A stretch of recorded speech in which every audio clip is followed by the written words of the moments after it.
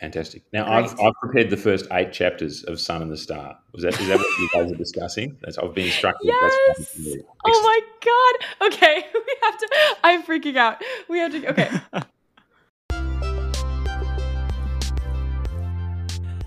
All right.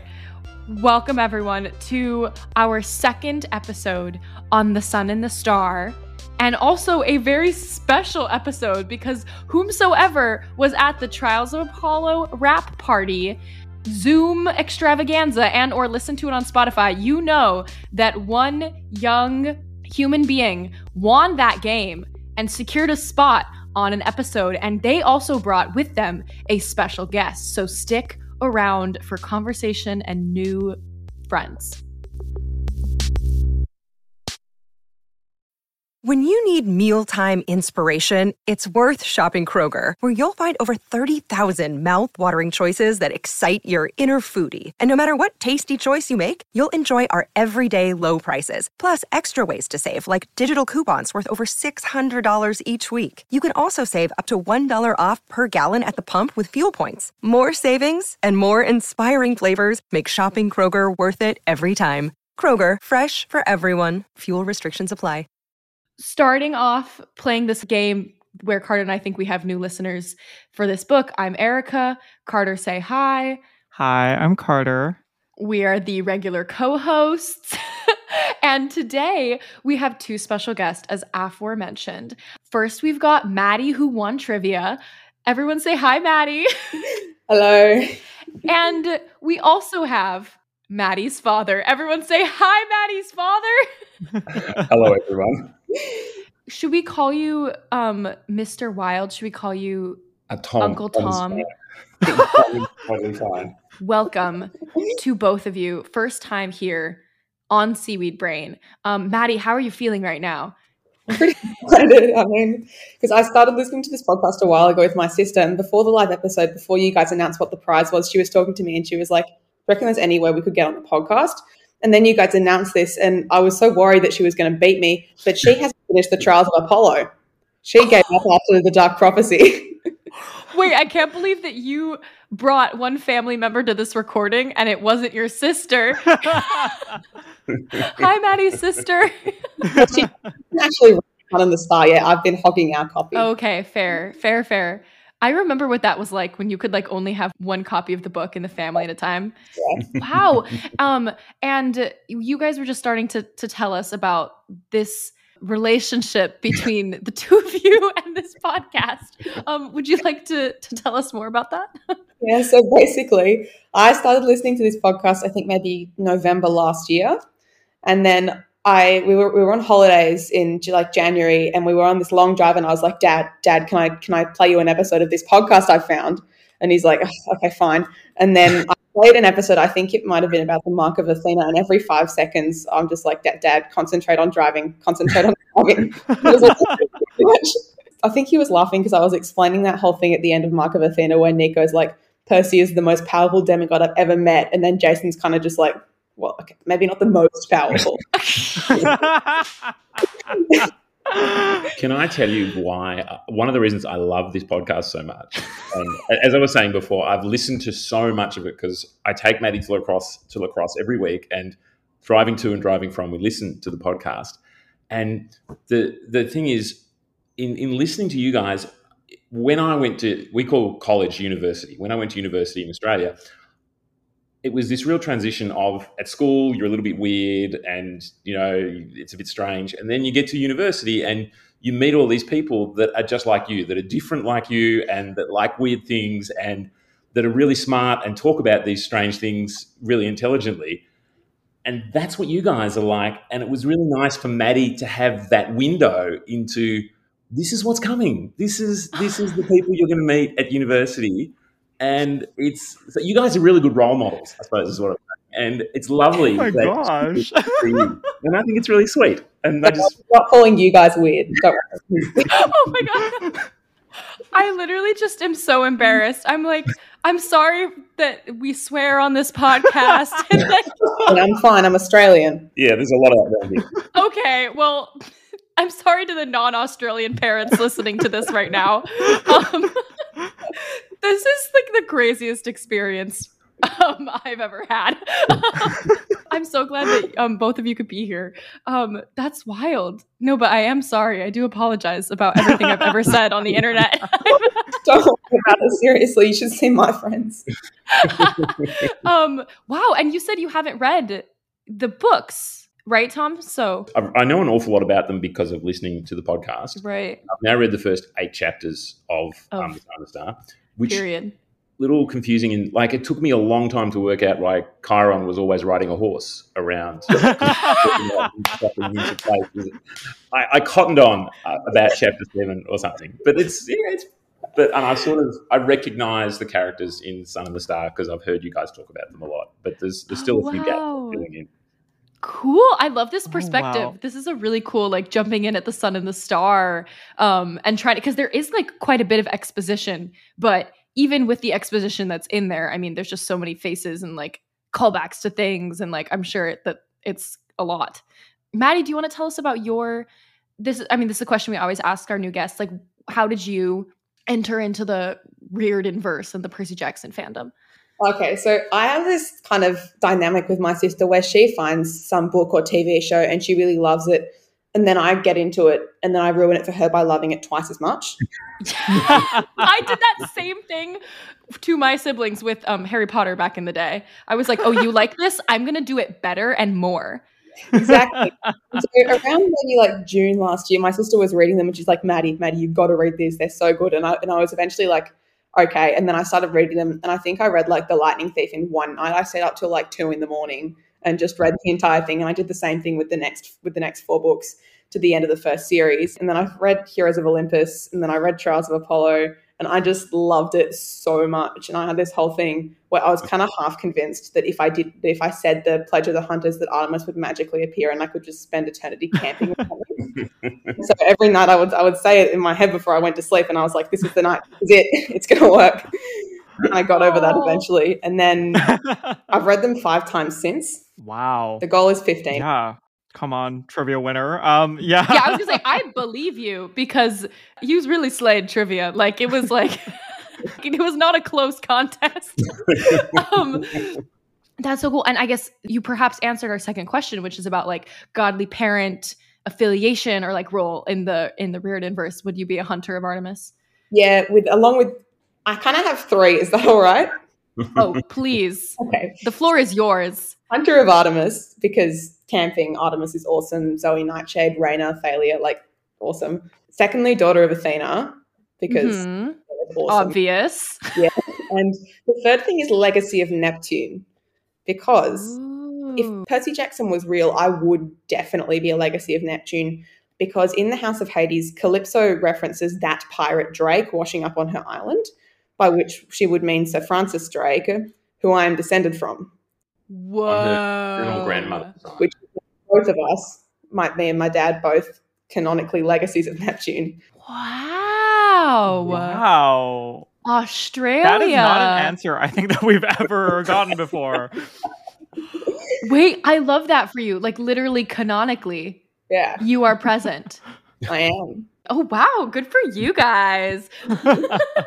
Family history. Wow, that's amazing. Carter, are there any other questions I'm supposed to ask? Centaur mentor, maybe? Oh, well, I think we've already given a name. I think, Tom, you were listening to the audiobook, question mark? I was listening to the audiobook. Yes, so you're forbidden from answering this question. But Maddie, how did you say the name of the man who was also a horse? I think I did say it Chiron, but because I had read some Greek myths beforehand, because I kind of got into Percy Jackson after I got into mythology. Yeah. But the first time I encountered his name in mythology, I think it was Chiron. Yeah. Good. Me Very too. good. Yeah. Me 3. I get corrected a lot because both of our children have also studied Latin. And so I don't have a leg to stand on. When I am corrected on my pronunciation, I've got nowhere to go, and I just have to agree. The other thing about me doing Latin is in the Tower of Nero, there's this one thing that I find unbelievably annoying, which is, you know how Rick goes, oh yeah, Meg and Lou are Dimachiri or Dimachiri? That's wrong, because they would have to be male to be Dimachiri. It's Dimachiri because that's the female ending, and Meg is a Dimachira, not a Dimachirus. You can see where I'm Yeah. coming from on this. I don't even know what that is. I was trying to nod like I knew exactly what you were talking about, but I'll be very vulnerable here. Were they like, is that like the warrior thing? Yeah, that's the Yeah. sword person. That's their fighting style, except that because it's a Latin thing, you can infer that it would use the correct Latin endings. And Yeah. so she's not a Dimachirus because she's a girl, so she's a Dimachira. There But you not. go. You should tell Rick that. He needs to know.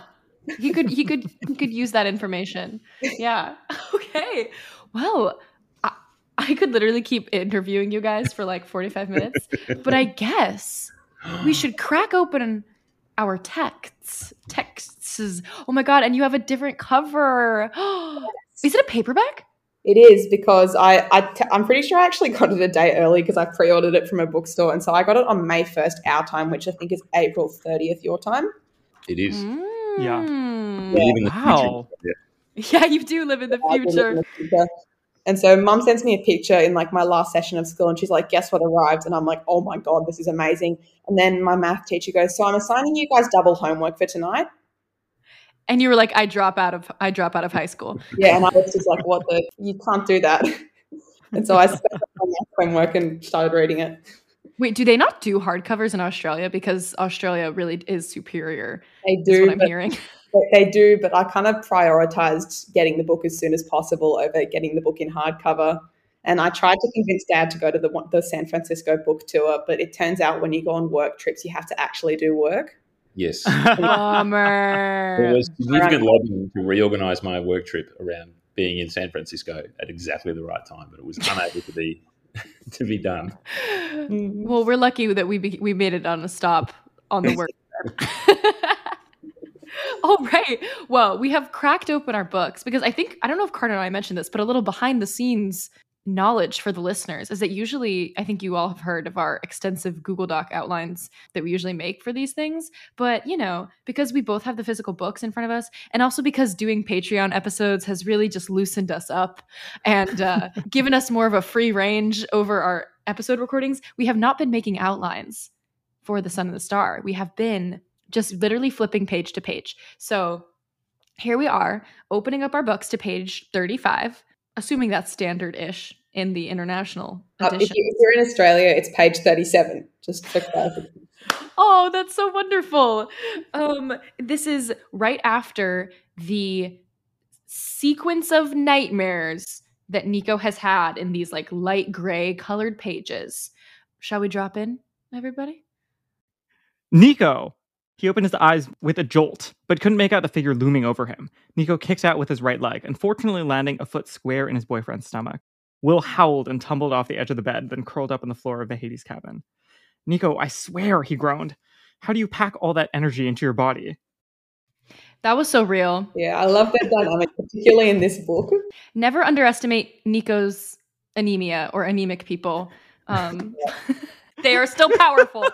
It's interesting, this dream that I read through, this is my entire impression of Percy Jackson, of just this kid that Nico had a crush on. He's just mentioned in the side of this guy I had a crush on at some stage. And that's it. That's Percy Jackson for me. It's literally the decentering of Percy Jackson. Exactly. I love that. Wow. That is so beautiful. This is Nico's era. And we did really just go through like timeline order. So this was good exposition, even though things are different, obviously, in the dream than how they actually happened. This is I put my little orange sticky note here to denote an important Solangelo moment because we're establishing their relationship, right, in these first chapters, really like canonically, because as we talked about in our like Solangelo episode recently, like we don't really know a lot about their dynamic. We've predicted a lot. We've all headcanoned a lot. But here we have Nico waking up from a nightmare and Will saying, "Can I hold you? Would that be okay with you?" I died. I actually I dropped the book. I just kind of curled up into a pillow screaming. I was like, wow, this is good. Like it's so tender and the asking is so important because we also, there was a little tidbit in that nightmare about how Nico doesn't like to be touched, or at least he didn't used to. So Will definitely is careful about that. That's important. And then what felt to me like a little bit of a Heroes of Olympus callback, Chiron comes running in and goes, oh no, have I interrupted something? It was giving Frank Zhang in the stables to me, and or Annabeth's brother when Annabeth and Percy were in the Athena cabin in Battle of the Labyrinth. looking at maps. Chiron is so uncomfortable here. To which I say, Chiron, why do you barge in? Yeah, like knock. Literally knock. Literally kick the door with your hooves. To be fair, we do see in a minute that he's in a bit of a hurry. He has arms, so he can. He's got what's her name with him, blowing smoke out of her ears or something. He's in a hurry because Rachel Elizabeth Dare is going to blow. Yeah, exactly. I picture it like she's about to sneeze and she's like really trying to hold it in. And then out comes the green smoke, which is important because, of course, we just read 5 entire books that were all about getting Rachel Elizabeth Dare's green smoke to come back. So, And here we are. And here we are. You may also remember that the Tower of Nero ended with us being told that Rachel delivered the prophecy, but the book did not actually include the prophecy, which is kind of a first for Rick. He normally does not like to do things that way. You might remember that the prophecy of the 7 actually appears in The Last Olympian, and it's Rachel's first prophecy. Here he, I guess, really wanted to give himself some leeway or hadn't settled on what the plot was going to be. I think it's a fun device for us to both give him some time. He can take a breath. He can take a beat between series for once. But also, part of the device is that we find out after Rachel delivers the prophecy that this is a recurring thing for her. This is a literalization of the repression that we're talking about and thinking about in this book. Should we read the prophecy? Yeah, wait, Maddie, were you going to add something there before we read it? Yeah. I was just going to say, I had a thought on the whole withholding the prophecy in Tower of Nero thing, which is that he may not have found Mark yet. And so he might have been like, I don't know if I can do this, because he was like, we definitely need a co-author for The Sun and the Star, but I haven't found one yet, so I don't want to like give this prophecy and get everyone really excited when it may not be a thing. Yeah, that felt like it to me as well. Yeah. Newbie question. Yeah. Is this a standalone book, or are there going to be more of these? It's a standalone for now. It's been advertised as a standalone. So it resolves at the end. Yes, but Richard be lying. You never know. We don't know what's going to happen in the future. But yeah, technically standalone. It definitely comes to a close at the end. He said the Tower of Nero was the last book in the Percy Jackson universe, and then like a year later he's like, okay, so we're going to be writing about 2 more. He's so mercurial, isn't he? That's a great word. All right, Carter, give us your RED impression. Go forth and find the one who calls out your name, who suffers You could and do despairs so much for better than that. Oh, I'm sorry. Am I supposed to snake voice this right now? Go forth and find the one who calls out your name, who suffers and despairs for refusing to remain. There leave something of equal value behind, or your body and soul no one will ever find. I was just thinking of the Lightning Thief musical, where they have the Oracle be like, go west and face the god who has turned. And it's like the best moment of the show. There's a musical? Yeah. Yes. Isn't there ever a musical? Oh, It's so on fun. Broadway for a week. The Seaweed Brain episode on the musical in the car tomorrow on the way to Lacrosse, okay? Hey, I'll be back in Melbourne by then, and I'm, of course, taking her to Lacrosse on Sunday. A father's work is never done. It's awesome. Wow, what do we think of this prophecy? Does anybody have thoughts about it? It's quite short. That's a good point. As someone who hasn't finished the book, I'm a bit worried about this giving something of equal value because his boyfriend comes with him. It's okay. Yeah. I feel like I'm being set up here for tragedy. I mean, don't spoil it for me. Well, don't. But I'm just. We won't. This episode is not spoiling beyond the end of chapter 7, Chapter 8, 7. 7, 8, depending how far we get. Yeah. Okay, that worries. You know who else is worried? Chiron and William. I'm worried. And Mr. D. Mr. D's really. How is again? You don't have to go down this rabbit hole if you don't want to. But how is Dionysus trapped? He seems to be trapped in the camp that he's not allowed to leave. Am I reading it correctly? It's a punishment that, like, honestly, we don't know all that much about. And I have a fierce feeling that we're going to get a Mr. D standalone novel in the next It's so good. 4 years. Yeah. Wow. Because there's a lot of untouched backstory there. Because he seems pretty cool. He's gotten a lot cooler. Yeah. Over the course of the books. I was going to ask if you guys felt that like reading these couple chapters here, or really this chapter where we have this like dialectic between Chiron and Mr. D and Will and Nico trying to decide what we're going to do.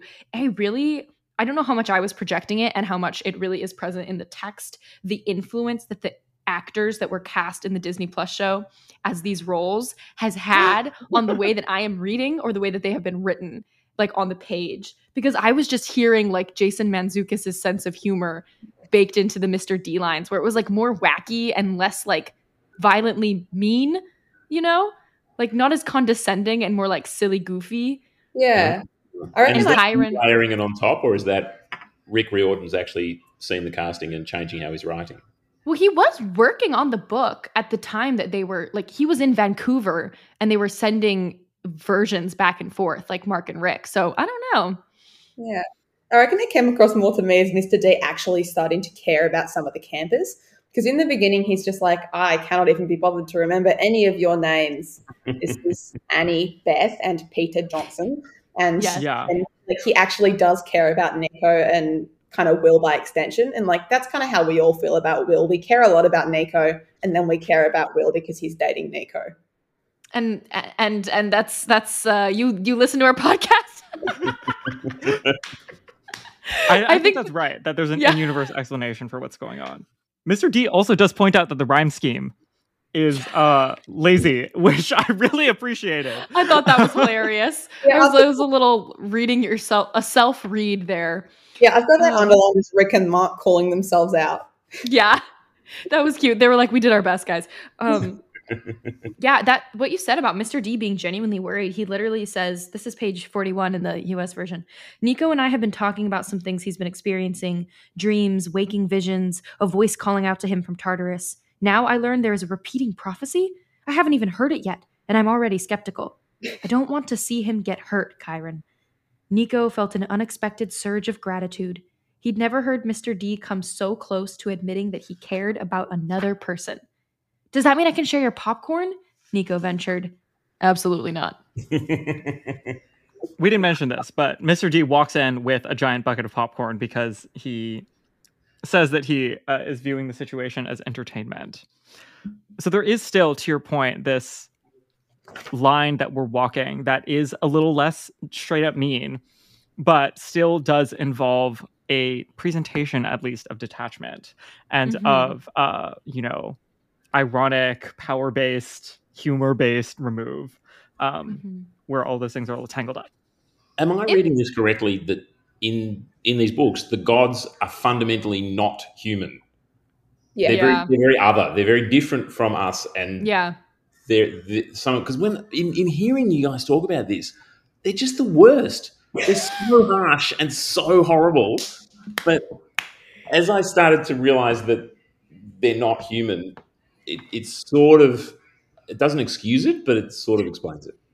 But they're really, like manifestations of us and like our culture, so they suck. They're kind of just saying like, well, if you didn't want us to be such horrible people, that's on you for being horrible people. Yeah.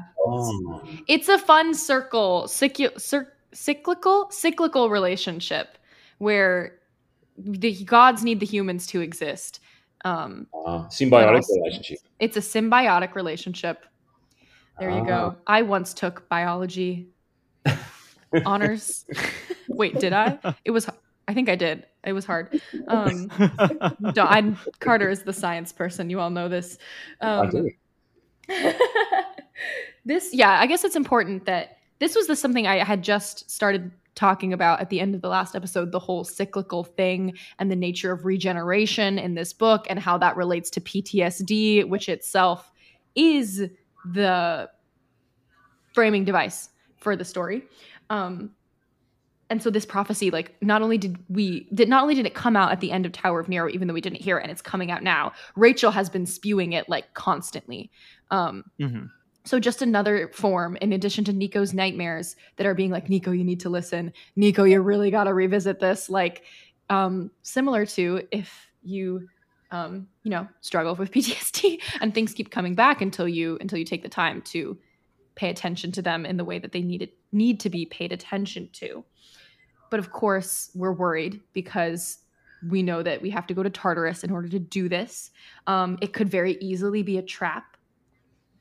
Oh, it's even been specifically 12 times, which is also important because I don't know what book it is, but Chiron is like, yes, 12 is an important number, 12 Olympians, 12 months, et cetera, et cetera. So 12, like, okay, we really need to listen now that it's been 12 times. And I really enjoyed this conversation because you get to see Nico really think this through. Like you hear all of the beats in his thought process, like, yes, I am scared. Yes, I'm worried that Will might be the person, the thing that is going to get left behind. Yes, it's possible like Bob is back to being Iapetus. Like we don't know. Hence this could be a trap. But ultimately, like I owe this to him because as much as I'm suffering from these nightmares and as much as I will suffer going to Tartarus, Bob is suffering more. Can I add something here? Yeah. When I found out that it was about Bob, I was really excited. Yeah. Again, I only know about Bob from listening to the podcast, but this whole thing of Bob had his personality reset Yes. by some shenanigans that I didn't fully understand. Maddie and I had this big, deep philosophical discussion about this of if you totally wipe someone's personality and start again from scratch, is that the same as murder? Like, the thing that was is now entirely gone, even if the physical body still exists. The ship of Theseus. It's not entirely gone. Remember, in the House of Hades, Bob has that whole thing where he sees Hyperion and it kind of reminds him. So it's clearly not entirely gone. It's just suppressed, which kind of indicates that the River Lethe has a kind of lesser effect on immortals because it will completely wipe the memory of mortals. But Bob's a Titan, so... Okay. Well, I'm pretty pleased that we're going to see, and I'm keen to see what happens beyond Chapter 8 because I want to see what happens to Bob. And does he, in some way, retain memories or existence of... So, yeah. We'll have to wait and see on that one. And so true what you're saying about, like, the idea of his identity is very interesting. And I was like, can we think about Bob as a metaphor? Like the inclusion of Bob specifically in this story, obviously Nico has a relationship with Bob, so he should be here, but he's somebody who himself is somebody who has changed, who has let go of a lot of trauma, who has like chosen to become a better person. Like this is a journey that Nico is going on himself in the story. Oh yeah, I'm going to read this on his like resolve, like hero. Like this is, if we were writing a musical of this book, this would be where the I Want song comes in. Look, the point is that every memory, every thought and emotion in my head is screaming at me to listen. And Bob is the one who's calling out. It could be a trap, but I don't think so. Bob is suffering down there. He needs my help. And Rachel's prophecy is getting stuck on repeat. I think that means the situation is getting worse. Bob is running out of time. I have to try and help him. Okay. Why is it Nico's job? Nico Mr. Noble McSacrifice. Yeah.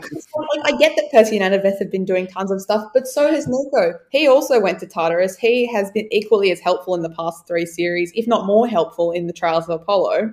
And yet, he's the one who has to go back down to Tartarus. Why is it his job? This Quote, is right. But I've been there. Did you all forget I'm one of only 3 demigods who's ever come back from that wretched place alive? And I survived there the longest. If anyone can help Bob, it's me. Not everything is his responsibility. Yeah. I think that Nico as a character exists to stake out a place in this precise dialectic and discussion about how you deal with obligations and move through the world as someone who has certain abilities and certain marginalizations and like a sense of responsibility. I feel like, yeah, Nico is somebody who might intellectually understand this argument and does interface with it a little bit. And I think we're going to come back to this in the conversation that Nico and Will have with Percy and Annabeth later on in this section. We'll be talking about that in this episode. But I just really feel like Nico would hear you say that and be like, I theoretically understand that. But I think that because I can, like exactly as he says, because I can do this and because somebody should do this. Yeah. I have to do this. And that's go on. very weighty. I question it just, and take this with a grain of salt because it's from someone who's only read 8 chapters of the entire Reordenverse. But it feels like Nico is someone who doesn't feel like he deserves to be happy. Yes. And that is exactly Accurate the person who's going to go on this quest. This has been his whole thing because Dad, just a bit of Nico backstory for you, Dad. I'll be very quick about this. Yes. First, and he doesn't actually remember this, but first his mother dies. Then he gets brought to Camp Half-Blood by Percy. Then his sister leaves him to join the Hunters of Artemis. Then his sister subsequently gets killed in a quest in the 3rd Percy Jackson book. Then everything kind of just goes wrong. Then he has a crush on Percy in the hotel who gets put in the time hotel. It's him. That was in between, yeah. And so then it all kind of just goes from bad to worse. He ends up down in Tartarus. He gets captured by the giants, and then he's in the bronze jar with the pomegranate seeds, and it's all just really, really, really awful. But then he meets Will, and it's kind of okay, but he's still obviously really traumatized. I think this is his journey. He has to learn to be someone who thinks he deserves to be happy. Absolutely. Yeah. And in that vein, it's learning to be happy and learning to rely on other people. We're going to talk more about that when we visit Persebeth. I wrote like a paragraph in my book. I think we have to shout out the Broom of Equal Value line really quickly before we get out of this chapter because I laughed out loud because everybody, like, you know, if you're not super online in the PJO fandom, like people were so freaked out before the book even came out. Like as soon as we knew they were going to Tartarus, which is pretty much the end of Tower of Nero, everyone was like, oh, Will's gonna die. like easy. That's the easy answer. It's Orpheus and Eurydice. It's kill your gaze. It's Nico's gonna suffer more. Like, and so this line when they're trying to figure out what equal value could be, Nico says, or maybe the equal value thing isn't a life for a life. Maybe Bob wants to bring something back with him, like his broom or something, and he needs a broom of equal value. So funny. And on the bury your gaze trope, is it just me, or has it occurred to anyone else that Rick Riordan and Marco Shiro have literally sent their most prominent gay characters to hell? Somebody tweeted about, like, isn't it funny that the premise of The Sun and the Star is those two twinks go to hell? And then somebody retweeted that and tagged us and said, this is so Carter core. Yeah. Killing the gays isn't good enough. We have to go a step further and send them to hell. Literally send them to hell. It's funny. It literally, like, I think it's objectively funny. I think Mark would think it's funny too. Yeah. It's not meant that way, but like... But it's a commentary on it. Like, they're going to go to hell and, like, they're going to learn some things. Like, hopefully make it out the other side. Of course, we're questioning here. I mean, Will is automatically like, I'm going to go with you. We're questioning, what does it mean to be a child of Apollo in Tartarus? Ultimately, though, again, the I want moment. I can't let this keep happening. Someone is begging for me to help, and I can't just sit here and ignore it. And we do have this exchange here. It seems from Nico's perspective, like as he thinks through these things, there's not that much plausible doubt in his mind that he's going to go. The one question that he seems to actually fixate on is whether or not he can convince Will to not go. Yeah. Yes. And they have this exchange. I think Will's response is really interesting. Will says, quote, "This isn't some hero play I'm trying to make. I promise you right here and now, Nico, I'm not going to trade myself for Bob. And you're not going to have to make that choice." He knows Nico so well. It's so good. Yes, he really does keep like reading Nico's mind throughout the whole book. And Nico puts up zero resistance here. Nico, I don't think Nico wants him to come, and he just needs it to not be him asking him to come. It's a symbolic resistance. Ooh. I'm not going to ask you. Just And then Will's like, I'm coming. And Nico's like, oh, well, what can you do? Yeah, literally. He says, I thought about that, but Percy and Annabeth went through Tartarus, just the two of them. If my stubborn boyfriend insists on going, I do, then Will and I can do the same. The fact that just as good a team. The fact that I do is on a separate line, they're getting married. That's hinting at that. Oh my God. That's such a good close read. This is also, I think, one of the first times we see, we've talked about this. Mark drew this parallel very explicitly, where they said, I want this book to, on some level, convince readers that this is a pair of equal value, societal import, depth, importance as Percabeth. And that's an analogy that you, listener, should be drawing. I think it's so fascinating that Nico is also doing this and kind of continues to do so throughout, where he is drawing stronger and more direct one-to-one comparisons between the journey that they're going on and Percy and Annabeth's journey, and saying that is a tradition in which I am like seeing myself and seeing this relationship. I think is fun. It's so fun within like the canon, and the fandom and the culture of these books. And it's also fun inside the world of the books. Like, obviously, if you were a camper growing up at Camp Half-Blood and you knew Percy and Annabeth, they were a couple years older than you would compare every relationship you ever had to Percy and Annabeth. You'd be like, oh. World. It's the absolute gold standard of relationships. Like, anyone in the world of Percy Jackson who's in a relationship when something goes wrong, they're like, okay, WWPD, what would Percabeth do? Literally that. Like, how would they communicate? Like, they could do it, we can do it too. They're going to start couples counseling. Percy and Annabeth are going to start a business that's just couples counseling. That's kind of, that's what they're doing, hustling on the side. Something else I love that happened at this point was that when they're saying to Chiron, can this be a quest? Is this a thing? And he starts raising all these objections of, there's got to be three of you, and Nico just shoots it down. Just totally, he just says, no, look, there's two of us, but there's precedence on this. And Chiron's like, yep, okay, off you go. And he just puts up zero. Like when he's like, I've never seen anything like this before, and that's his only contribution. He's just like, I've got no idea what's going on. You two figure it out. Be so for real, Chiron. Be so for real. What your millennium of training has led you to this. There was one thing in this, at the end of this chapter, that I really was like, my spidey senses are tingling. And, cue me being delusional, cue that, like, I connected the dots, you didn't connect shit meme. It's part of my French. But at the bottom of 48, Rachel is like, I really hope this works, this quest, for your sake, of course, but also because I'm supposed to leave for Paris next week. And I'd love to be able to make it there without prophecy smoke billowing out of me on the plane ride over. And I was just like, hear me out. Rachel Elizabeth Dare in Paris story.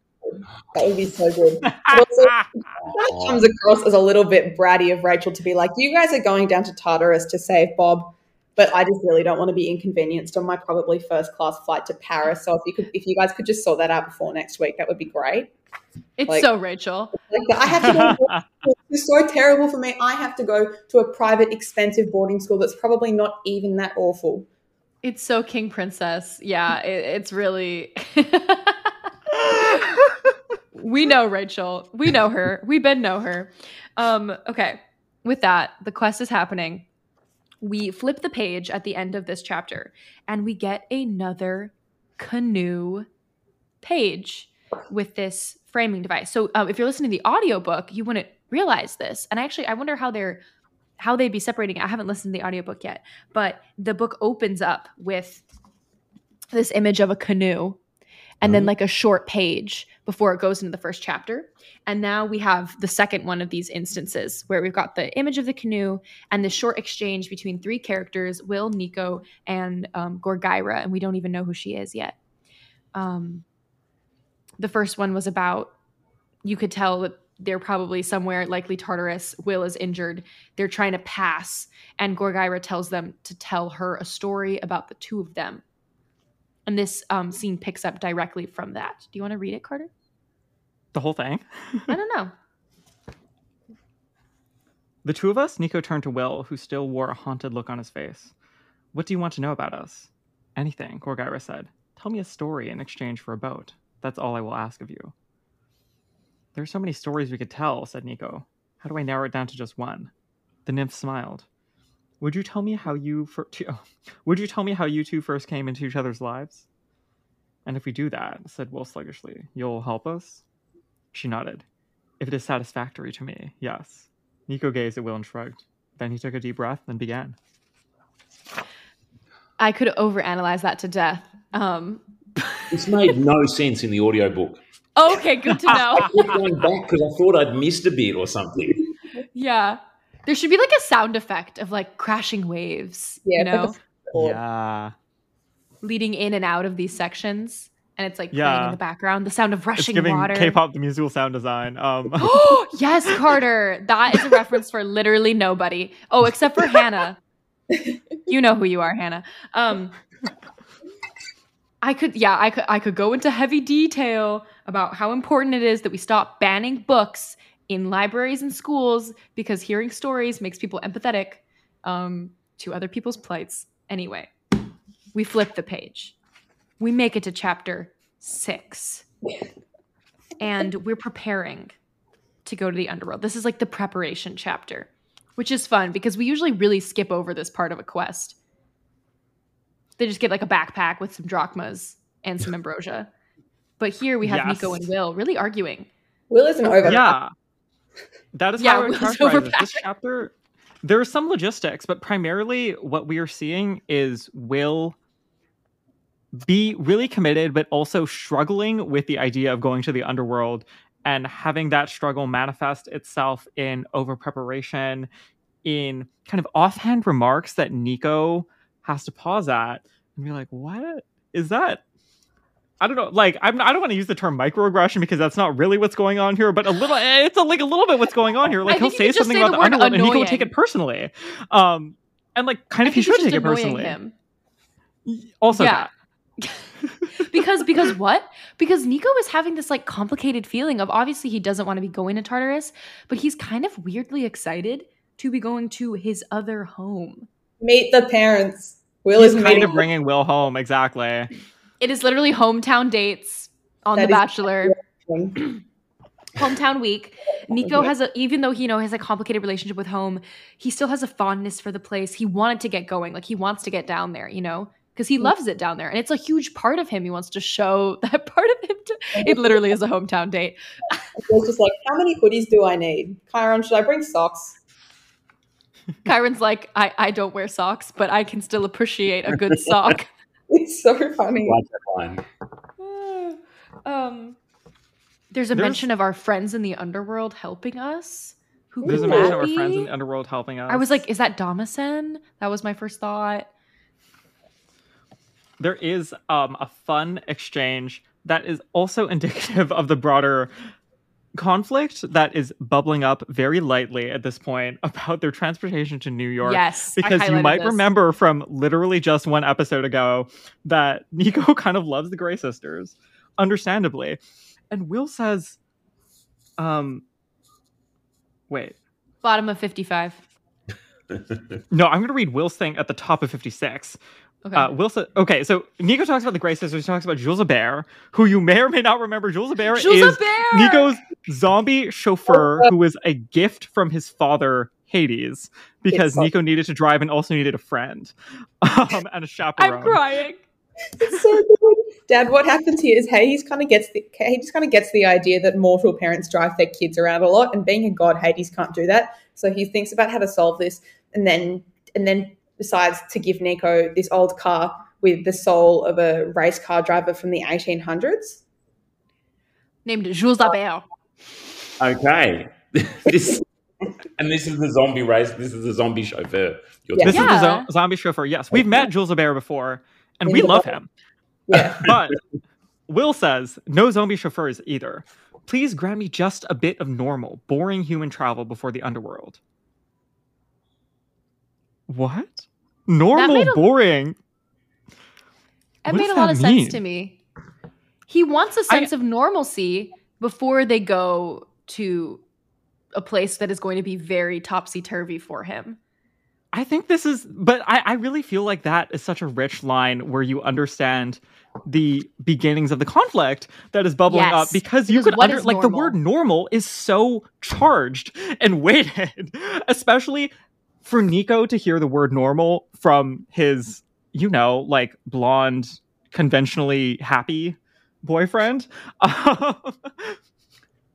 Like it's what he's hearing is like, oh, like the things that you like are weird, which is something that he's been thinking about a lot, and obviously is an area of it would be a sore spot for him, and a sore spot that really stacks perfectly against all of the things that we're going to see at a much deeper, more severe level throughout the rest of the book. But also you can 100% understand where Will is coming from, because like literally, yes, he's going to do something that is really difficult for him and really out of his comfort zone, and he wants to have a little bit less of that. Yeah, literally. I felt like like these are two real people who are having a very real and understandable conflict, and the time that is taken for them to like really like have these conversations and sit in that discomfort is something that isn't like, it's really a change of pace for these books.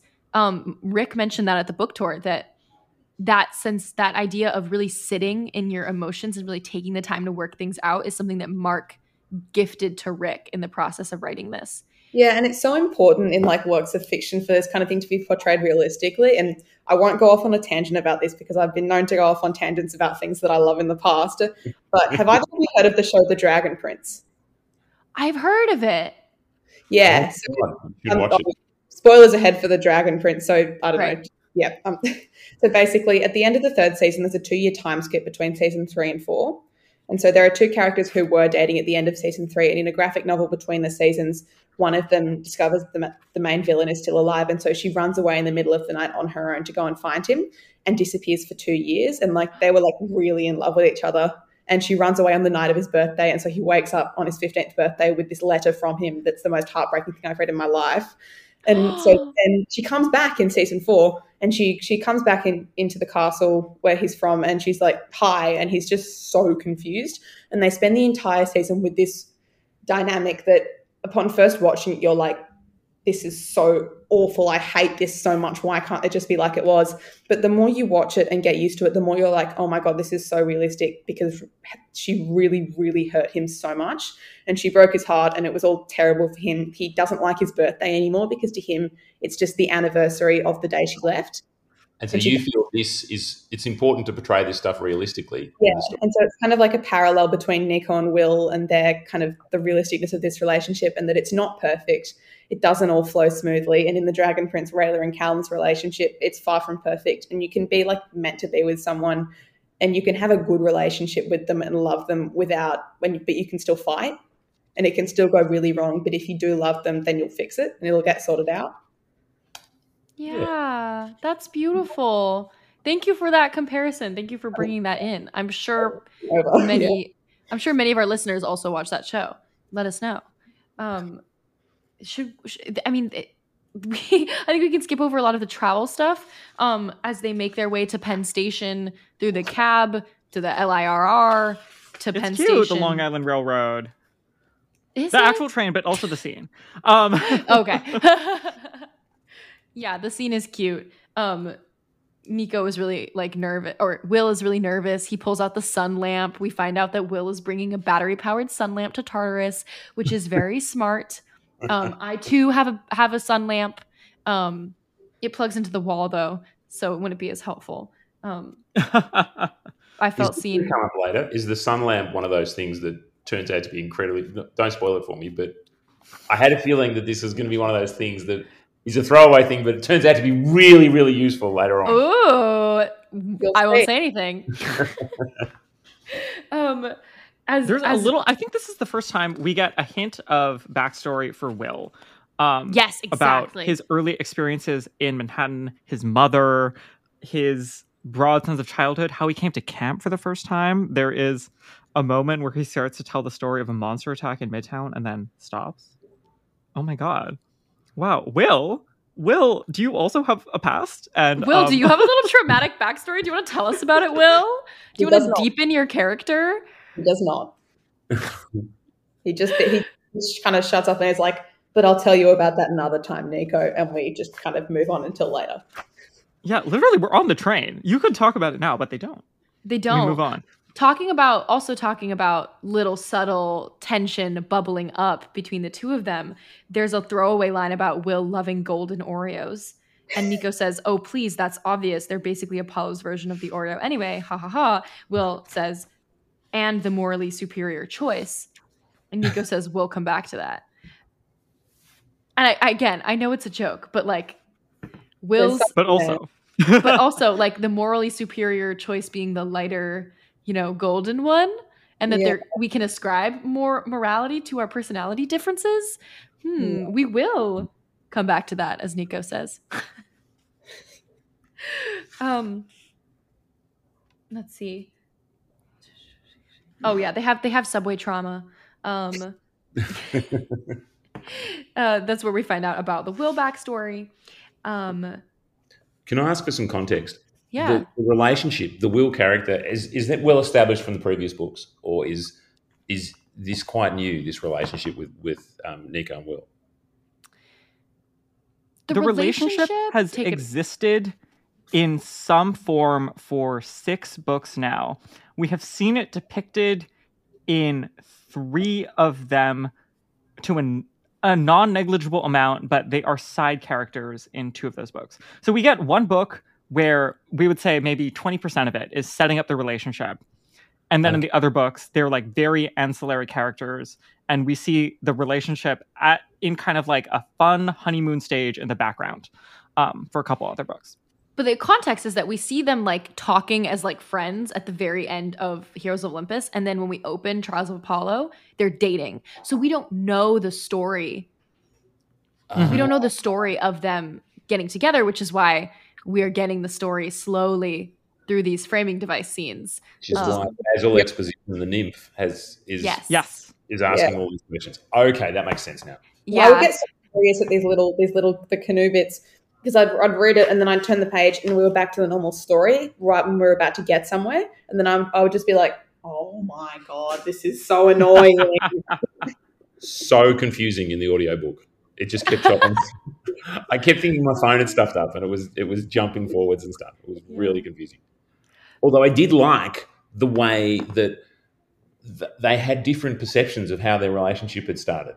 Like when they were talking to the nymph, it was like there would be, hang on, no, I first saw you here. Oh, I didn't realize you were here. And that, I thought that was really nice. Very realistic. People's different perceptions of how things begin. Yeah. There's another very beautiful moment of reflection on the train ride. When Will mentions his mom, Nico thinks about his mom, and we really don't get a lot of Nico thinking about his mom in these books. So this is pretty new. And Nico says, do you ever think about what life would be like if you weren't a demigod? And Will is like, what? Why would you say that? And Will's basically like, no, I don't ever think about that, because even though there's a lot of suffering, like I have like a meaning in my life, and I have wonderful experiences and I have like a family basically. And as Will falls asleep, Nico starts to think about that, like the light aspects, but also, quote, the darker aspects, loneliness, pain, isolation. He wasn't sure that he wanted, to see things as full of light and promise. So just like you were saying, Tom, like he has to decide and choose to go for that happiness. Yeah, and I love this section so much because finally someone acknowledges that being a demigod could actually be a good thing, because we spend the entire first series going, no, being a demigod, I didn't want to be a half-blood.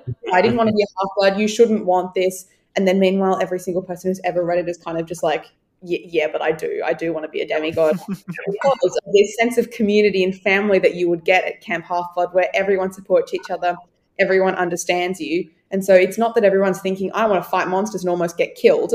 The fighting monsters bit may be sure, but the getting killed part probably not. But now Will actually explains this here. And I feel like this might have been Mark's influence with Rick trying to continue his whole, you don't want to be a half-blood, trust me, and Mark going, no, wait, yes, we do. We do want to be a It's like, oh, okay then. Yeah. And so finally Will acknowledges that this is a good thing. Yeah. That's such a good point. And Nico, Yeah. thinking about that like chasm between him and Will and like the darkness that makes him him, and wondering if like Will doesn't like that and will ever be able to accept that. Who does he Yeah. think of again here in this moment? Percy and Annabeth. Yeah. He says, how did other couples do this? Did Percy and Annabeth ever doubt each other? And it becomes clear to him what we must do before we embark down to the underworld. We need to go to Sally Jackson's very specifically named location. Yeah, we got a street corner now. Annabeth. 104th and First. Do we know that already? No, we have never gotten that specific an address, because in the Trials of Apollo, they pop up. Lou and Apollo pop We got a and subway Meg stop, pop up on like Lexington, underneath the grate. But then we don't find out where their address is. I feel like this is kind of intentional because people would probably just go to that apartment all the time, and whoever actually lives there would constantly be having to deal with Percy Jackson fans, and it would be like the Empire State Building. But now, we've previously speculated and questioned how Sally Jackson could afford an apartment on the Upper East Side. Because this makes a little more sense. This makes a little more sense. Yeah. 104th and First, I think, is a very sensible location for this apartment to be. Yeah. And they're blah, blah, blah, subway. Nico takes them on a shortcut. And they talk to Sally Jackson. Will says, "What are we doing here? Recruiting Percy? I thought he was in California." Nico scowled. "Not recruiting him." Dream of no. I wouldn't dream of that. He more than deserves time off. And the fact that Sally is like concerned about the prospect of them recruiting Percy as well. Like they get to their house, like they get to her house, and Sally's like, "Oh, why are you guys here?" And then they're like, "We want to talk to Percy and Annabeth," and she's just like, "You're not trying to recruit me." They're just like, no, we just want to talk, we promise.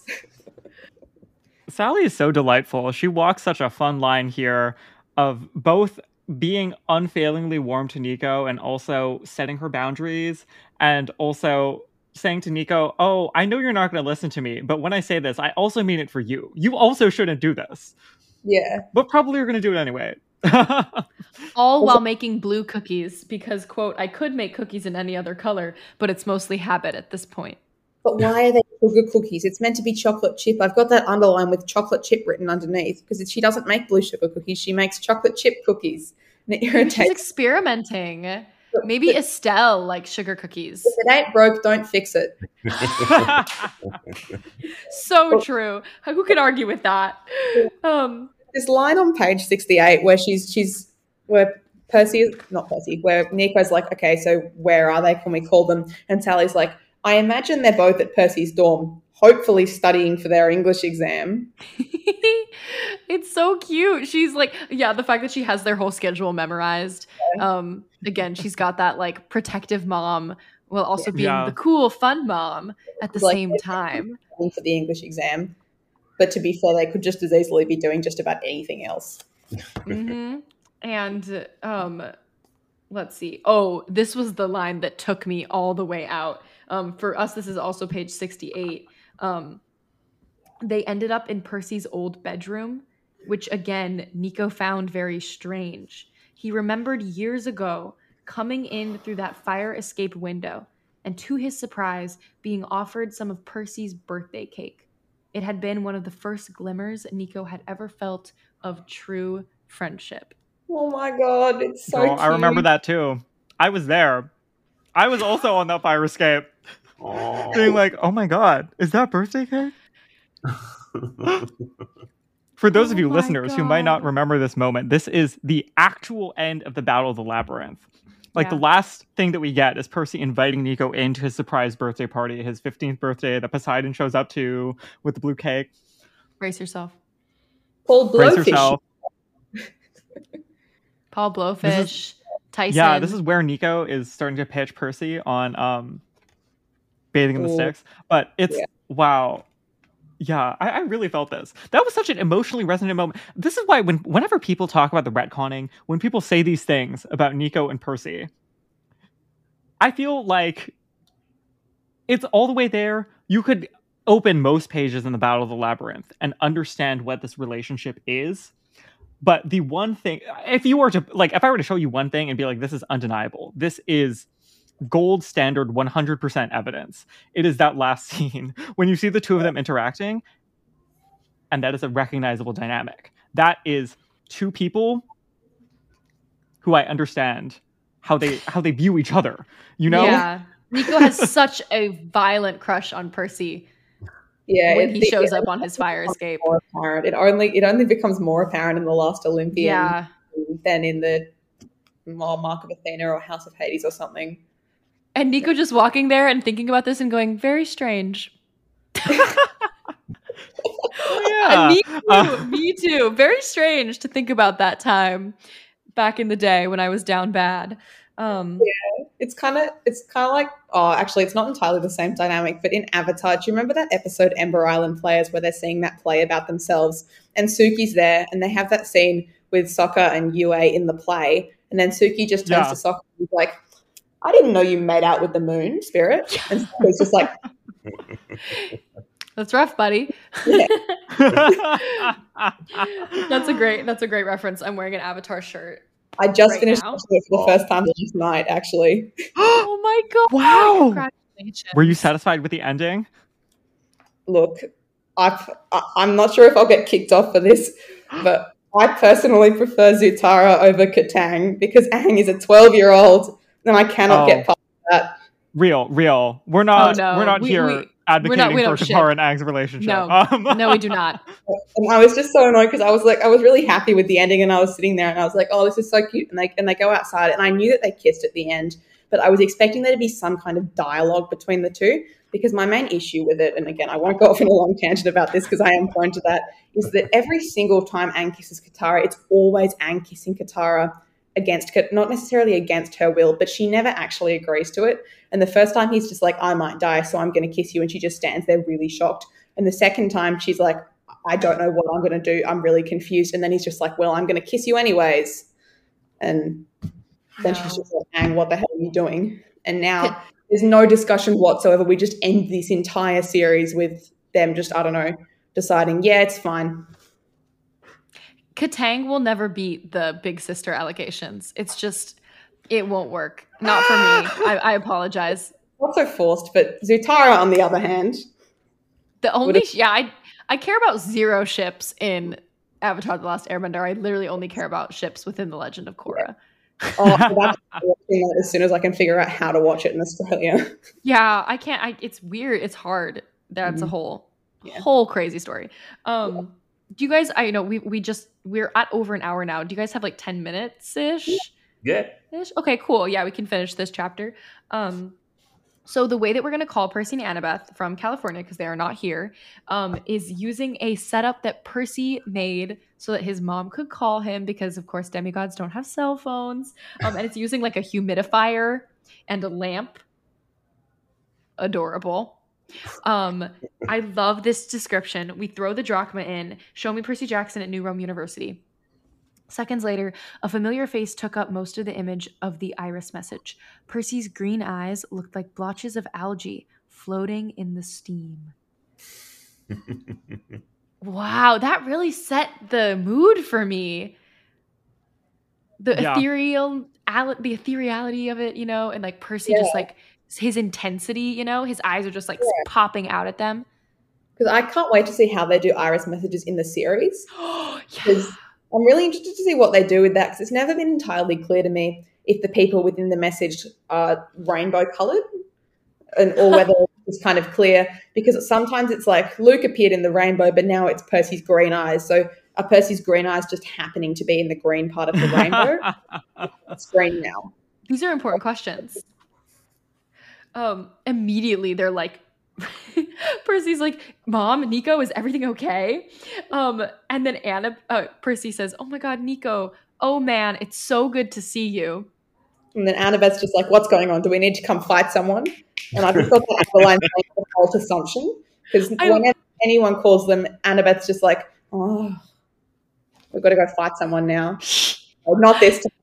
And she's so alert. You know that meme, Carter? It's like don't say mother challenge. Like, don't say it. Yes. Like me trying not to say mother for 10 minutes. That was me when Annabeth showed up on this page and said, do we need to come fight somebody? I was like, mother.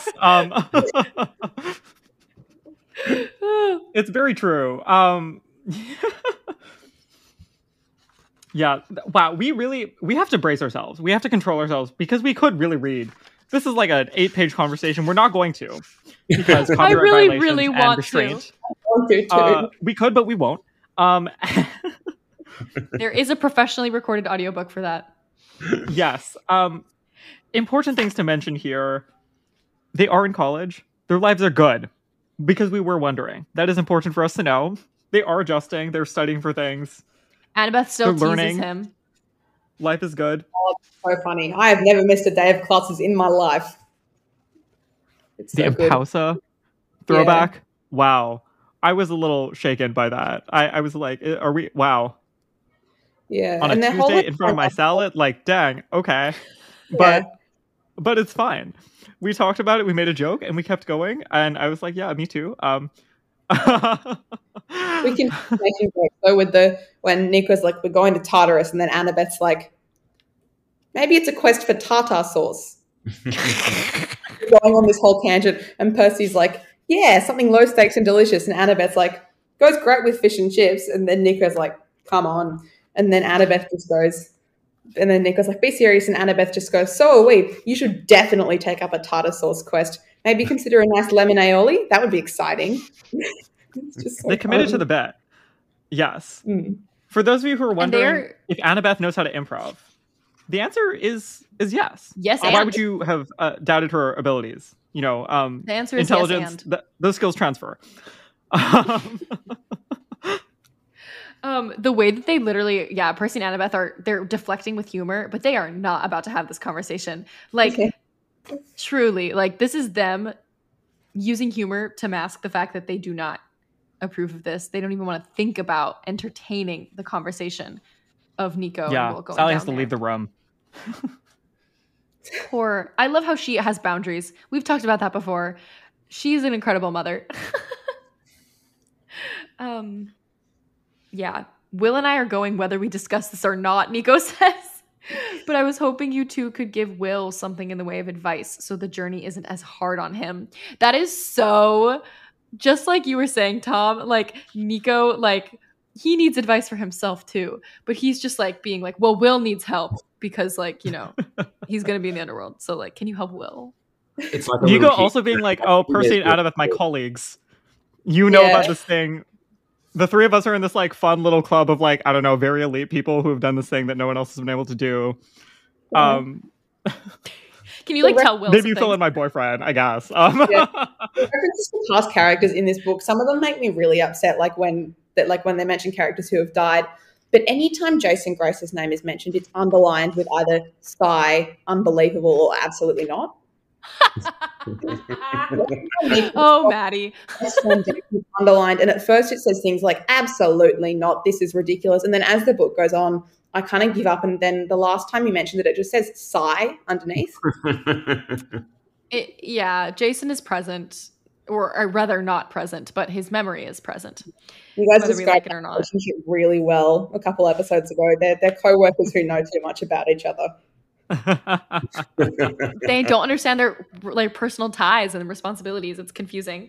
But there's two things that really stand out to me about this conversation once we actually start talking about Tartarus. The first one is Percy and Annabeth, of course, it dawning on them that Bob is the one who's calling to Nico, that this quest is in large part due to the consequences of their actions. So why is it Nico's job? Yeah. And of course, like we don't have to blame Percy and Annabeth like so much because, you know, closing the doors of death, it was a whole thing. We were kind of in a bit of a situation there. But a bit of a situation. That's the best way of describing it I've heard. It's a bit of a little situation. I know this is going to sound terrible, said Annabeth, but I wasn't even thinking of him. Gods, how could I forget? That is really the thing, because it's not that they left him down there. It's that the first time, it's that they've been left him down there. Like Yeah. he been left. This is the second time. Annabeth forgot. Percy at the bottom of this page. We shouldn't have left Bob down there, Percy said softly. I knew this would come back to haunt us one day. I suspect it would too, said Annabeth. But why you, Nico? I mean, no offense, but wouldn't Bob reach out to me and Percy as well since we were the ones who saw him last? Nico didn't answer, though one theory lurked in a dark corner of his mind. Maybe because Bob thought I would help, but he wasn't sure about you two. That is a loaded remark. Oh my goodness. Literally Did he read lie? them. No, he did not lie. It's all facts. No printer. Literally, I was shook because I think it speaks to Nico's growth that he said that like in his own mind and not out loud. Yeah. Battle of the Labyrinth, Nico would have said that out loud and he would have been right. Yeah. I think the difference is like in the Battle of Labyrinth, he would have said that but not believed it. And I think now he's not saying it, but he does know it. And that's very important. Oh, that's a big call. Oh my God. And I love that Nico can now see flaws within Percy. Because at the beginning of the arc, it's kind of like, Percy is so perfect. He's amazing. He's no flaw. But then in the Blood of Olympus, I think it is when we first get Nico's perspective, we start kind of seeing this image of Percy slip.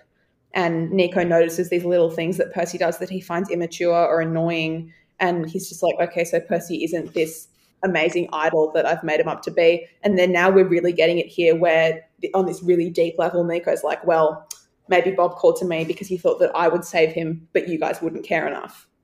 And it's really deep. Yeah. Mm-hmm.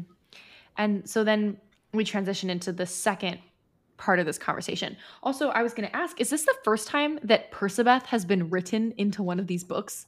Yes. Like the ship name? It's so good. I wasn't sure if it had been mentioned Oh my in the God. Heroes of Olympus somewhere. No, it hasn't. I don't think so. That didn't even It's on register with me. It page just like 72 as in our natural as books. breathing. Wow. The Okay. phrase pep talk. That's just Persebeth pep talk. not for a particular reason, but just because the phrase Persebeth pep talk, like I don't know why, but that's just really important to me. I think that it's going to be something that is recurring for the rest of the books in the Reardon verse forever. Any standalone adventure, characters are going to have to get a Persebeth pep talk. Yeah, it's like step one, Chiron will start telling campers, okay, so what you need to do first is go and talk to Percy and Annabeth and get them to explain this to you, because I think now Percy's fought everything. Like, we don't need to think the myths from Hercules. It's like, oh, you've got to defeat this monster. That's okay. Percy did it 2 weeks ago. And so we just kind of go and talk to Percy and problem solve. Yes. Also, I would be remiss if I didn't mention that apparently in the audiobook, it's pronounced Perkabeth. I will say,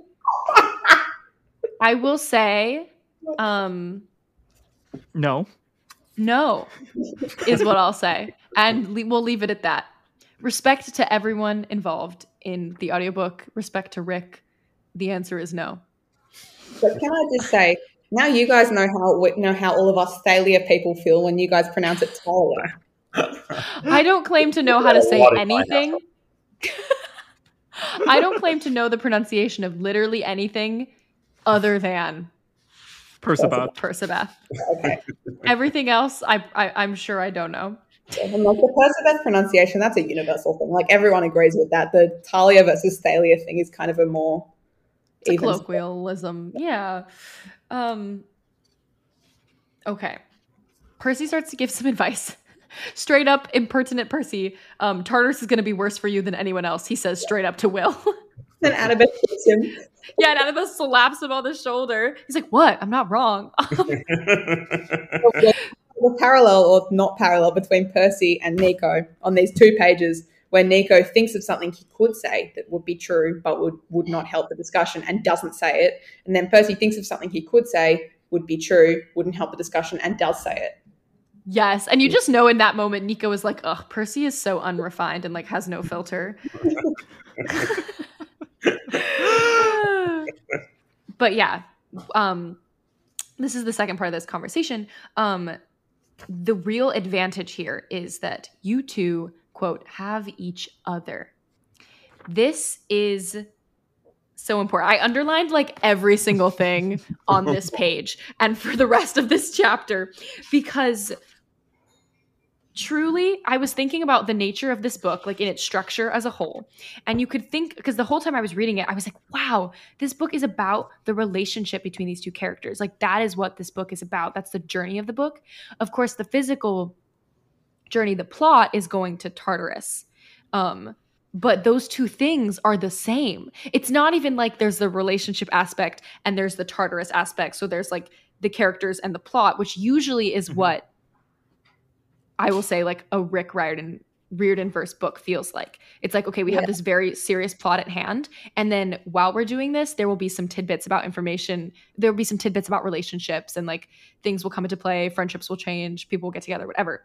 But this book, like the act of going to Tartarus and the act of this relationship growing closer are the same. Because as we establish on this page, it's 73 in our books, the being together is what made the difference for the two of us.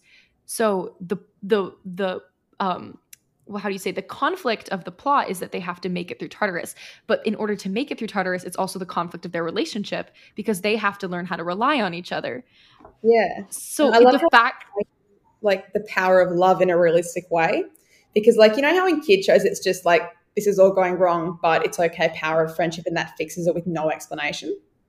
Yeah. So like in this, we can still have the heartwarming power of love thing, except it actually makes sense. And we're not just getting, we're not going to explain this. It's just some magical rainbow, we all love each other thing. Whereas in this, it's like, this is going to help you guys get through this mentally. It may not save the world, but because you have each other down there and because you have someone you love down there who will support you, it's going to be easier. I just love how we can have the combination of actually being realistic so that we're not smacking ourselves on the head going, this is ridiculous, but also the heartwarming power of love stuff. Yeah, they really break it down. They're like, it's about reminding each other about the world above. It's about jokes, lifting your spirits, telling stories, again, with the framing device. Anything, having a companion makes all the difference down there. Exactly. Which, of course, as elderly people, Carter and I can be like, wow, let's think about Tartarus as a metaphor for life, and having a partner and a companion in life, people you can rely on. It really does make all the difference. Elderly people. Young people just wouldn't you say, Tom? Isn't life all about meaningful relationships with people? It is. I quickly wanted to ask, how old were Samuel and Diego when they came on the podcast? Because if I'm younger than them, then this is the youngest and oldest guests you've had on the podcast. Yes. That is such a good question. Diego was 13. I'm 14. I think. You're 14. Well, I think then it still counts. All right, so youngest and oldest guests simultaneously. We've had. This is so special. I'm having such a good time. So am I. Hey, when are you having, Maddie, who's my favourite guest? Kyle with the great accent. When's Kyle coming back? Yeah. Kyle Prue. Wow, shout out to Kyle. I texted all, those are like, so like Kyle, Mike, Ola, Jackson, those are all the members of my, Becky, those are all my college improv friends. Yeah. So I texted them all at once like a few months ago, and I was like, who's going to read The Sun and the Star? Who can come on the show? And they were all like, sometimes I come on to talk about the TV show. So everyone will be back for Disney Plus, but you know, we all have to bully them into reading The Sun and the Star. Yeah. Kyle's writing a book right now, so he's busy. He's writing a book. Dad loved Kyle. Listening He's to an like author. He's published. He has a trilogy, right? Yeah, he has a published trilogy, but he's working on something. Oh my God, am I gonna announce this? Something got picked up by like Penguin Random House, I think. That's not fully announced yet. Yeah. What a silly guy. Yeah, Dad, Kyle's your favorite, and you also like Mike, Jackson, and Ola. That's true. Is there any? I mean, obviously, again, we could have read this entire chapter out loud, but other things we want to hit here in this conversation. I'm going to quickly hit a moment where Percy says, Nico went through Tartarus alone. Well, maybe not totally alone, but he certainly didn't have someone alongside him who cared about him and was invested in making sure he survived the journey. Honestly, I don't know how he did it. Nico's ears burned. He wasn't sure if the awe in Percy's voice made him feel pleased or resentful.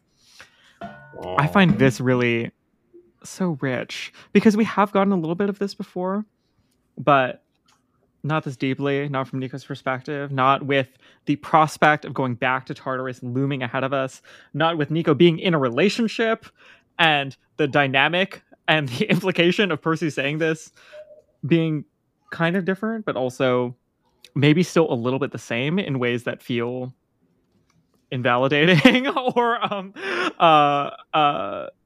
a little condescending, maybe.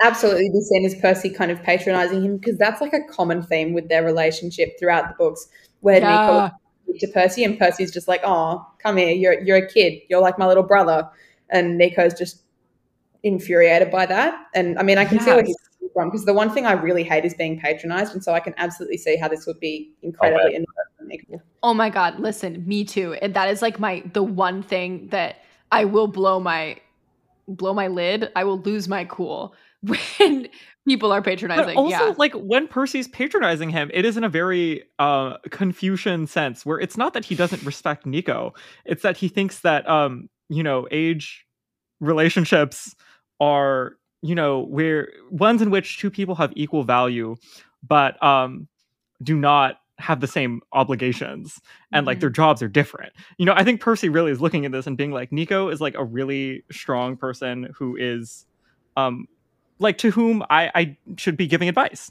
and like not revealing certain aspects of my life that are hard, so that I can listen and be a strong receptive ear and source of guidance, as opposed to a total one-to-one peer where we do the same things for each other and mean the same things to each other. And there's the addition of Percy just being Percy. Like, it's kind of just who he is as a character. Like, he doesn't think it through before he talks. He says whatever he thinks of, and he's kind of like, yeah, I'm like kind of the reigning authority on this now. Like, I've done all of this, and not in like a braggy way, but in just a kind of, he genuinely wants to help people away, because he's a really kind person. Yeah. And so it doesn't occur to him that this might come across as patronizing or anything. Exactly. It's just like, well, I'm just trying to be helpful, guys. It's okay. Yeah, and I really think it's not patronizing, but I also think there's really no way that Nico would feel that it's not patronizing. Yeah. Like, that is Nico's reality. We get reminded about Small Bob. Small Bob is important. And this is the part where I was like, Major Monogram and Carl like dispatching a mission to Perry the Platypus. Like, I was like, wow, this is like really our like video game moment. We are like, Annabeth is like, and one more thing, don't forget about Bob's cat. Make sure you bring him home. And then they sign off. Yeah. Stop Doofenshmirtz. Bring them both home if you can. So much context here for me. So much stuff. Tom, the next thing you need to do is watch Phineas and Ferb. Phineas and Ferb. Phineas and Ferb is one of my father's favorite television shows of the past like 10 years. Okay. My father, it would probably be Hannah Montana. There we go. Yeah. Mark Ito has a little bit more of a I would say a razzle dazzle musical sensibility than my father, who does enjoy an old timey movie musical, but of a more Fred Astaire variety than a Barbra Streisand variety. By the way, Hannah Montana's a Disney Channel show. It's like Liv and Maddie. Okay. Liv and Maddie. Whoa.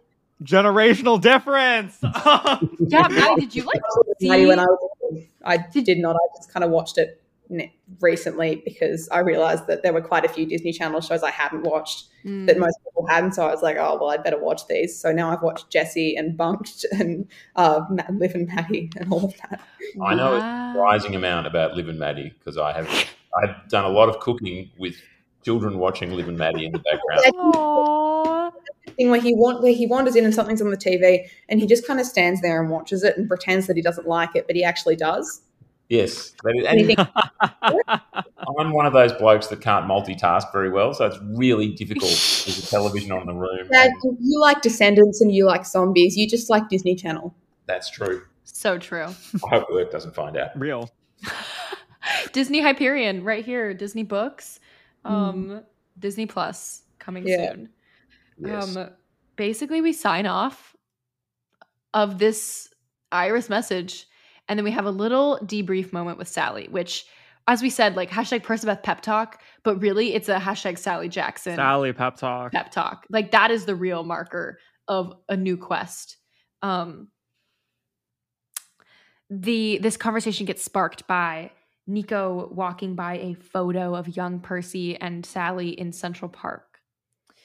And this is new. We've never heard about this photo before. It's just a photo of them very happy and everyone looking so young. And Sally says, "Sometimes I need reminders of the normal good times. What with all the chaos in our lives. Despite it all, we actually did get to do some fun family stuff together." Nico turned to her. "You're not afraid?" What do you mean? All this talk here today, you didn't bat an eye. Does it ever freak you out? It has, she acknowledged, and I've seen some terrible things. But at the same time, I've seen some terrible things. I'll just read it. There were certainly moments when I wasn't sure my son would come back. He disappeared for months that one time, remember? Nico nodded. Yeah, I was the first half-blood camper to find him in Camp Jupiter, and he was swapped with Jason Grace. Bye. But at the same time, he's part of something wonderful now. And honestly, that makes it a lot easier. Part of what? Asked Will, rubbing blue crumbs from the corner of his mouth. Did you leave any for me? Nico said. Will just smiled. Percy's part of a great big family, said Sally. He's got friends like you and Will and many others across the globe. And all of you, at a moment's notice, would do everything in your power to save the people you love. What more could a mother ask for? Aww. Wow. That really melted my cold, cold, dead heart. You sound like my sister. She says things like that all the time. It did. My icy heart is like half melted. I could not help but think of the fandom and the community, you know, especially after the insane Son of the Star tour week. This whole Percy Jackson world is like a big, as Nico says, basically one big super dysfunctional family. And it is really cool to know that we have this book that binds us together with people from all around the world of all ages. All around the globe. Yeah. Mark gave a word about found family at the book tour. And, you know, I feel like sometimes in the past there have been coworkers in these books. You know, we've discussed this, but sometimes it's real. And you know, is it a bit cliche for the gay book to be the one where we literalize this terminology? Like, sure. But should we do it anyway? Yes. Yeah. Of course. It's a very different perspective on Camp Half-Blood. Yeah. Because, like, I feel like it's almost closer to the fan perspective on Camp Half-Blood because, again, we've always gotten... Yes, exactly. I didn't choose this. Whereas from Will and Nico's perspective, it really is kind of almost their best option and a good option at that. Because, like, for Will, sure, he has his mother, but he's happy at Camp Half-Blood. It's not like Percy where he's like, I miss my mother and I just want to be there. Will doesn't necessarily want to travel around the country with his mother. And as far as Nico goes, Camp Half-Blood is his home. Like, besides the underworld, Camp Half-Blood's his home. And so we're finally getting that Camp Half-Blood is a really good place to be with lots of support and Dionysus doing therapy and just Chiron sometimes being helpful and Percy and Annabeth and Sally usually being helpful. And yeah, so it's just kind of nice to get that perspective on Camp Half-Blood. Yeah. And like you said, Carter, not to self-actualize these terms in the gay book, but really I felt like this was Mark's hand being like, yes, as queer people, we suffer and things are hard, but also we would not give that up for anything because it is our community and it is what we have, you know, to guide us through our life, which is very sweet. So Nico says he wasn't sure what awaited him and Will in the coming days, but he grabbed Will's hand as they walked back to the subway. If they were going to survive Tartarus, then it was time to believe what Annabeth and Percy had told them. They'd have to do it together. Time to be vulnerable, Nico. Wow. It's been a wild ride. This has been such a wild episode for so many reasons. I think we're going to leave it there, and we will see you a week from now to talk about The Descent, to talk about Hadestown the musical, maybe. Oh my god, I'm literally seeing Hadestown on Wednesday.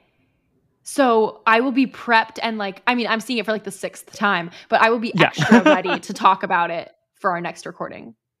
Oh, is Hades Town the Percy Jackson musical? No, Hades Town. Not no. It won the Tony Award in 2019 for Best Musical, and it is a dramatic retelling of the stories of Orpheus and Eurydice and Hades and Persephone through American folk music.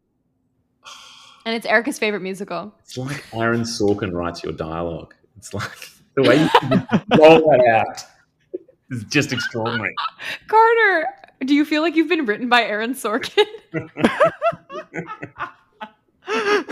That's so funny.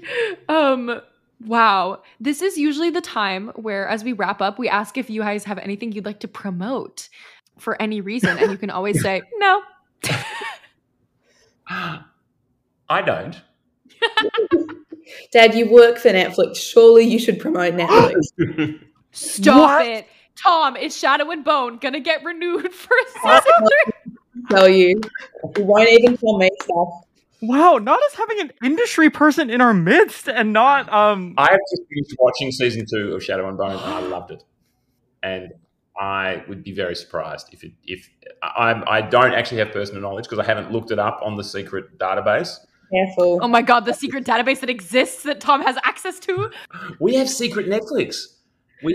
There's this, which I'm allowed to talk about because it's public knowledge. I can't tell you what's on it. That gets stuff early. So you the media center. Yes, I see you've heard of this stuff. Yes. I have limited access to certain things for one of my jobs. Wow, this just became industry, fame, power. Yeah. Wow. While we're on the subject of Netflix, I guess I'll promote The Dragon Prince because it's my favorite show. That's one of our shows. You guys should watch it, but be prepared that it may cause you to question all your relationships and think about whether you actually like your life or whether you're just incredibly lonely as a person.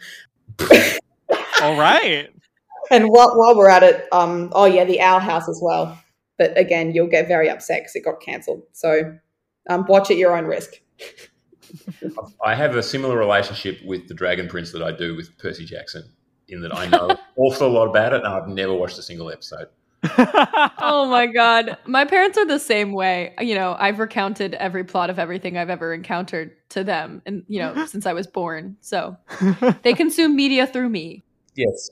Please say hi to your parents from me. I feel that's I know exactly what you're talking about. Dad, you have watched an episode of The Dragon Prince because you watched the flashback one where you stood there and went, this is really good. Maybe I'll watch it sometime. And then now as I'm cooking and you people watch stuff in the background. You were sitting on the couch next to me. Well, I got distracted. You know what it's like. Wait, Tom, are you allowed to tell us what your title is? As Carter and Erica, as people who are fascinated by media, what's your position? I work in the visual effects department. I'm what? Yes. There's a section of Netflix which is I'm on the studio side, which is the people who make the stuff, and I work in the visual effects department, getting stuff done. Oh my God, you're a VFX artist? No, I help. I used to be a producer on the vendor side, getting VFX done. I'm an organizer rather than an actual VFX artist, but I've worked with a lot of VFX artists, and they do an extraordinary job. His name is in the credits of the first Jumanji film.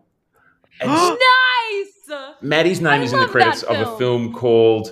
Which one did you get in, Maddie? You were in... Was it Mary and Max? The production baby, because I was born when I was working on it.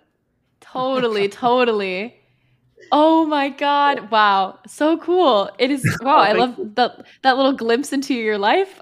That rocks. All right. Well, thank you both for being here and taking time out of your day, your Saturday, Maddie, and your work trip, Tom, to be here. Absolute pleasure. It was so much fun. Thank you so much. This makes sense why you were in LA now. I understand. Thank you so much for having us. This was really great. I don't even have the words. Yes. Oh my gosh. We will see the listeners next time for, as we said, the descent into the underworld. Chapters to come. We'll figure it out soon with a very special guest. So stick around. Bye, guys. Bye, all. Bye.